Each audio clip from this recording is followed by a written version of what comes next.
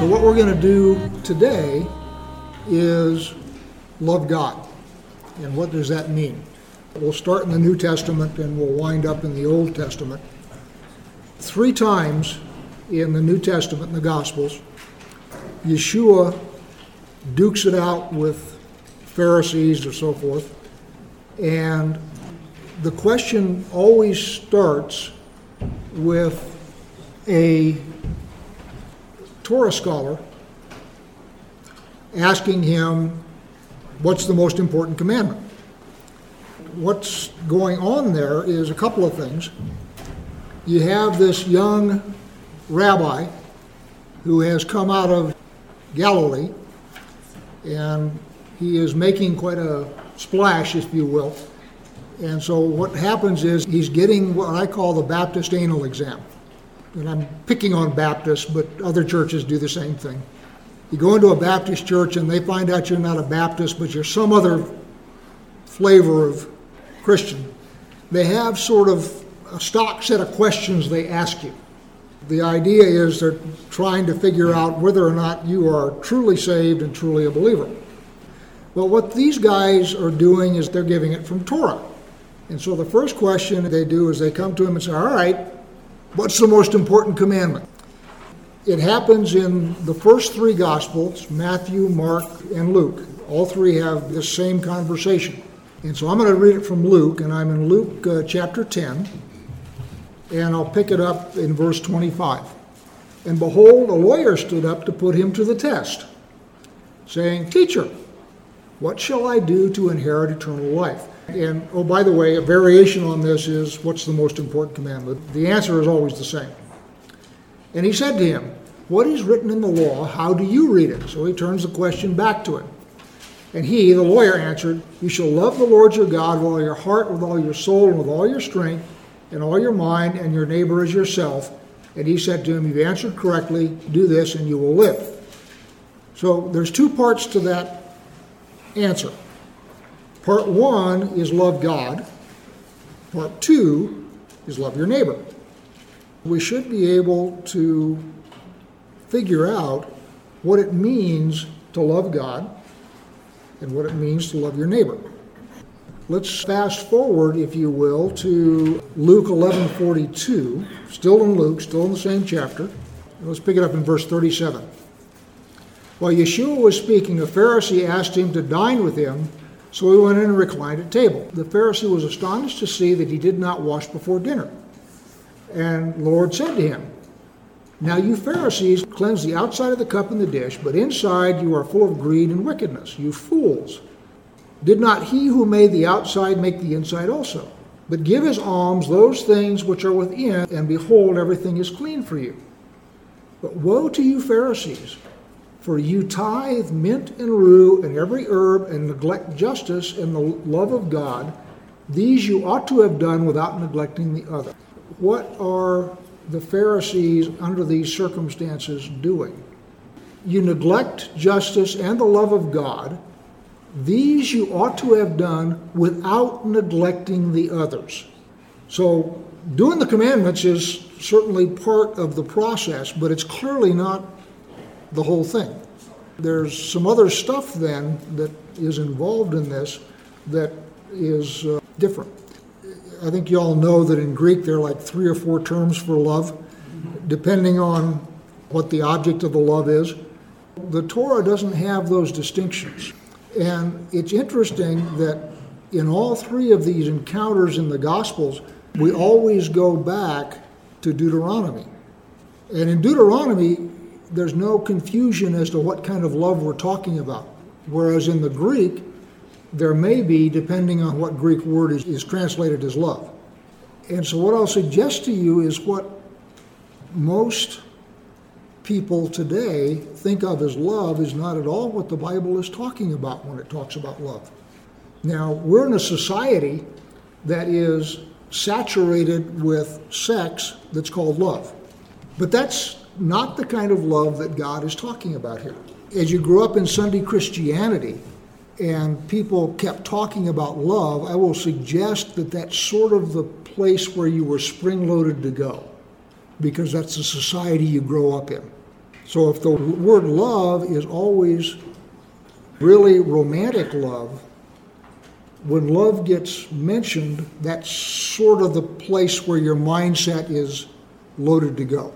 By the way, I have to make a confession. I detest contemporary Christian music. Just do not like it, because it is soaked in eros. And I mean, that kind of feeling is wonderful, but that's not what typically I believe God is talking about in the scriptures. So, if I'm right, let's see if we can unpack this and we can figure out what it means to love God. Let's go to John 5:39. You search the scriptures because you think that in them you have eternal life. And it is they that bear witness about me. Yet you refuse to come to me that you may have life. I do not receive glory from people, but I know that you do not have the love of God within you. I have come in my Father's name, and you did not receive me, but if another comes in his own name, you will receive him. So the idea here is, again, going back to this idea that love of God involves obedience. It certainly does, but that doesn't seem to be sufficient. It's sort of a necessary but not sufficient condition. And what he's doing is he's talking to people who diligently search the scriptures and are trying their level best to obey them. Now, just like everybody else, they got some misconceptions, and we don't teach oral Torah here, which are some of the misconceptions that I believe they were under. But I don't believe that they're any different from anybody else. You go to a Presbyterian church, Episcopal church, a Messianic congregation, a Jewish synagogue, and everybody has got misconceptions. And I believe that everybody in those churches is trying his level best to love God.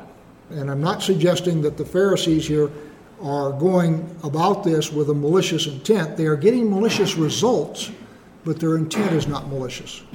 And you go to any church in the United States, and you'll find that a lot of them get malicious results without having a malicious intent.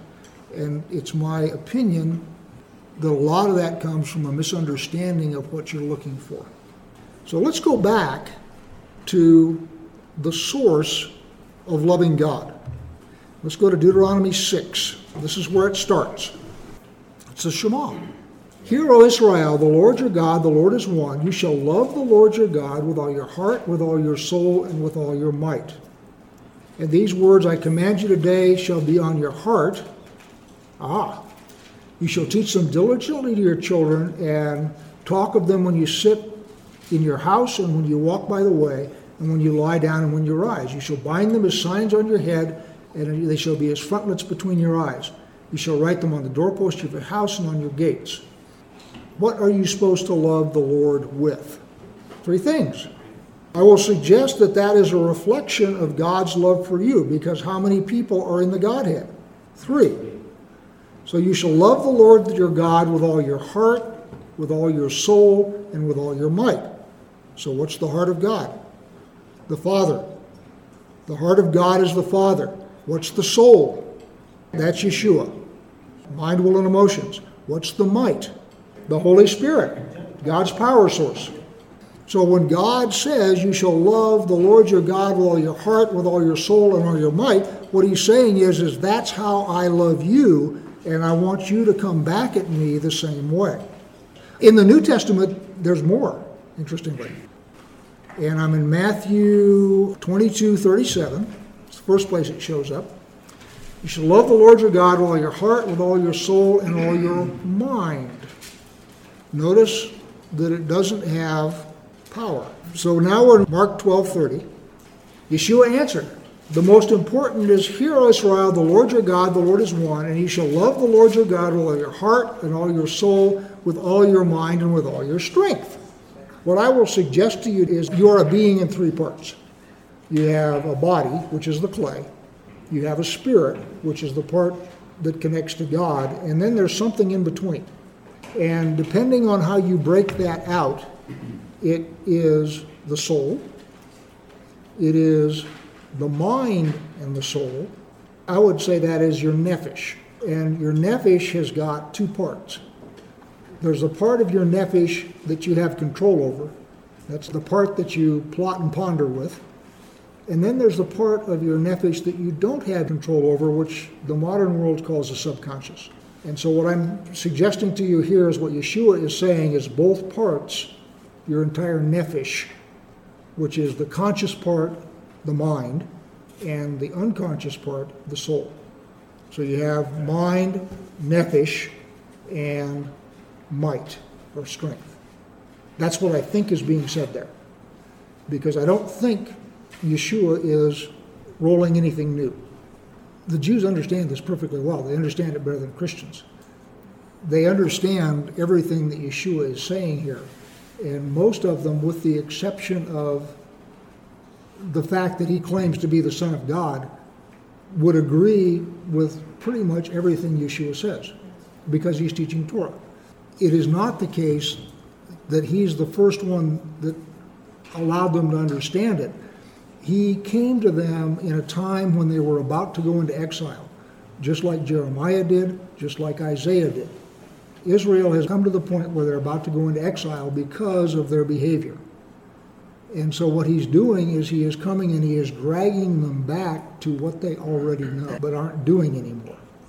Isaiah does the same thing. You know, all the magnificent love passages in Isaiah and so forth are spoken to an Israel who has societally gone so far down the tubes that God has finally said, you're going into exile, folks. And so the prophet is then sent to remind them of something they already know, or should know. It isn't anything that they don't understand or didn't understand. The problem is the society has become so corrupt that it's no longer operational. Deuteronomy, which is the first place that you are commanded to love God, if you look at it as a covenant, which it is very, very similar to other covenants of other cultures in that area at that time. So if, for example, you had a vassal king and a suzerain king, which is the suzerain is the high king and the vassal is a subject king, one of the things that the vassal is commanded to do is to love the suzerain. That word is used. You are to love him. And I will suggest to you that there isn't any emotional connotation in there whatsoever. And the language we have here in Deuteronomy is exactly the same as the language in a lot of these old covenants. So in that context, what does the word love mean? Your relationship to the king is in all your actions. You look around and you see, how can I do good to the king in this circumstance? And the king is not here looking over my shoulder. So your relationship to the high king is you look at your circumstances and all the things that you have to do, and you do all of your actions in light of what's the best outcome for the high king in this situation, and I will behave that way. So love in this sense is I am your agent, if you will, in this part of the world, and I will conduct my life so that it reflects well on you. If you had been here yourself, what I'm going to do is what you would have done, even though it may not be in my personal best interest. And to use a musical term, all of the Torah is written to be sung. It's all pointed to be sung.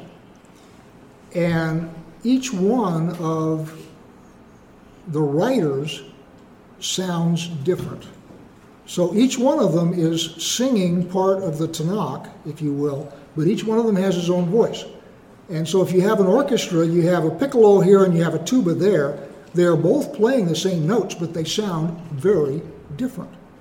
So the idea of being a little copy of God doesn't mean that God has taken a cookie cutter and stamped a bunch of us out, so much as God has written the music, and each one of us will sing it with a different voice. Love is when you use your mind, will, and emotions, when you use your heart, your soul, and your might, and you use them in the service of God, and you do things as best you understand the way God would do them were he standing there, even if in some cases it isn't to your best interest. That's what you shall love the Lord your God means in the context of Scripture. And notice that it doesn't have anything to do with emotion. It's not that you have some gooey chocolate fudge feeling in the middle of your stomach every time you think about God, although you might, that's okay. But that's not what the Scripture is talking about. You have to obey. I mean, that's sort of a baseline. Yeah, well, you got to do what I told you to do. But that isn't really what he's looking for. What he's looking for is your creativity as you approach every situation in your life and you attack that situation from the perspective of, if God were here, how would he do this? He made each of you individually. You have a different voice, you have different everything. And so you're going to get a different sound out of your life as you go through it. But as long as you are approaching each situation as, if God were here and he had my equipment, whatever my equipment is, how would he handle this? To his glory. In that case, you are loving God in a biblical sense. A lot of the laws don't make sense because there's stuff going on spiritually that we can't see anymore. The way I describe it is, this world is like a minefield, and if you don't have a good mine detector, you're very likely to step on a mine in complete innocence. And what God is saying in the Torah is, there's some of this stuff that you can't see anymore because you got yourselves disconnected in the garden. So what I'm going to do is I'm going to give you some mine markers. You don't need to understand why you don't walk there, just don't. I can't explain to you why you don't walk there. I'm just telling you it's dangerous. So a lot of the laws are for your own safety. Not all of them, but a lot of them are. You don't know why, but you just do them because God said to. And you trust that he loves you and he wants the best for you. So if he says don't do that or do that, all right, fine, I'll do that. But the other part of that is, understand that in all those circumstances, you have to look at the laws in the light of your relationship and your understanding to the best you can. I mean, we obviously can't completely understand God's plan, but he's given us enough of it that we can at least get the outline. And so as you go through, what you want to do is you want to behave in furtherance of that plan as you understand it, using your own talents and your own strength. So when it says, love the Lord your God with all your heart, soul, and might, as I led this off with, those are the three parts of the Trinity. You know, the heart is the heart of God. The soul is the body, if you will, Yeshua, mind, will, and emotions. And the power source is the Spirit. And what he says is, I want you to bring everything I have given to you to bear on all your life circumstances in light of what you think I would do were I there. And that's the definition of love, as it is outlined here in Scripture. And there's nothing gooey about it. Let me close this segment with Deuteronomy 10:16. It says, circumcise therefore the foreskin of your heart and be no longer stubborn. So who is the one who is doing the circumcision in Deuteronomy 10:16? You are supposed to circumcise your heart. And then it gets down to Deuteronomy 36, and the Lord your God will circumcise your heart and the heart of your offspring. Now here we go. So that you will love the Lord your God with all your heart and all your soul, that you may live. The idea here is, as we're going through this life, before Yeshua's return, you are responsible to circumcise your own heart, which is what this whole conversation we've been having is about. Love the Lord your God with all your heart, with all your soul, and with all your might. This discussion that we've been talking about here is a process of personal heart circumcision. You do it. At the end of the day, he realizes that you are not going to be able to do a satisfactory job. So at the end of the day, he comes back and he will do the circumcision. And the byproduct of that circumcision that he does is that you will love him. And you won't have to work at it. Now you have to work at it. Because the problem is, what you want gets in the way of what God wants. It happens to me all the time. What I want conflicts with what God wants, or what I think God would want. I often don't know what God wants, but what I want very often conflicts with what I would think God would want in that circumstances, and now I got to make a choice. Do I get what I want, or do I do what He wants? And sometimes it goes one way, and sometimes it goes the other way. And what God is saying here in Deuteronomy 30 is at the end of the age, He will perform the circumcision, and that conflict will no longer exist. 1 John 4:20. If anyone says, I love God, and hates his brother, he is a liar. For he who does not love his brother whom he has seen cannot love God who he has not seen. And this commandment we have from Him, whoever loves God must also love his brother. And that's back in the Shema. Verse 5. Everyone who believes that Yeshua is the Christ has been born of God, and everyone who loves the Father loves whomever has been born of Him. So this again goes back to Yeshua's conversation with the Pharisees. You say you love God, but you don't love me, who was sent by Him. Verse 2. By this we know that we love the children of God when we love God and obey His commandments. For this is the love of God, that we keep His commandments, and His commandments are not burdensome. And this goes back to what we were talking about earlier. You got lots of little sound bites, and they are all necessary, but individually they are not sufficient. You've got to sort of scoop a whole bunch of them up to come up with the whole picture. And quite frankly, that's a contention that I would have with the Sunday church, because you get people that grab one of these little sound bites and hold on to it, and it's a wonderful sound bite. I mean, it's true. In other words, they found a passage of Scripture that they like, which is the truth, and in trying to make that complete, they wind up stretching the plastic way farther than it'll cover. So you have to go get a whole bunch of them and bring them all together, and you get a complete picture. When somebody says, I love Yeshua or I love God, they are bringing a cultural context to that word. And so when they say, I love God, they are thinking of love in the cultural context that we live in, unless they happen to be a scholar. But most people, when you say love, that word comes packed with a bunch of stuff. And what I hope you will see is, if you go back to what the Bible is actually saying, our modern concept of love is incomplete.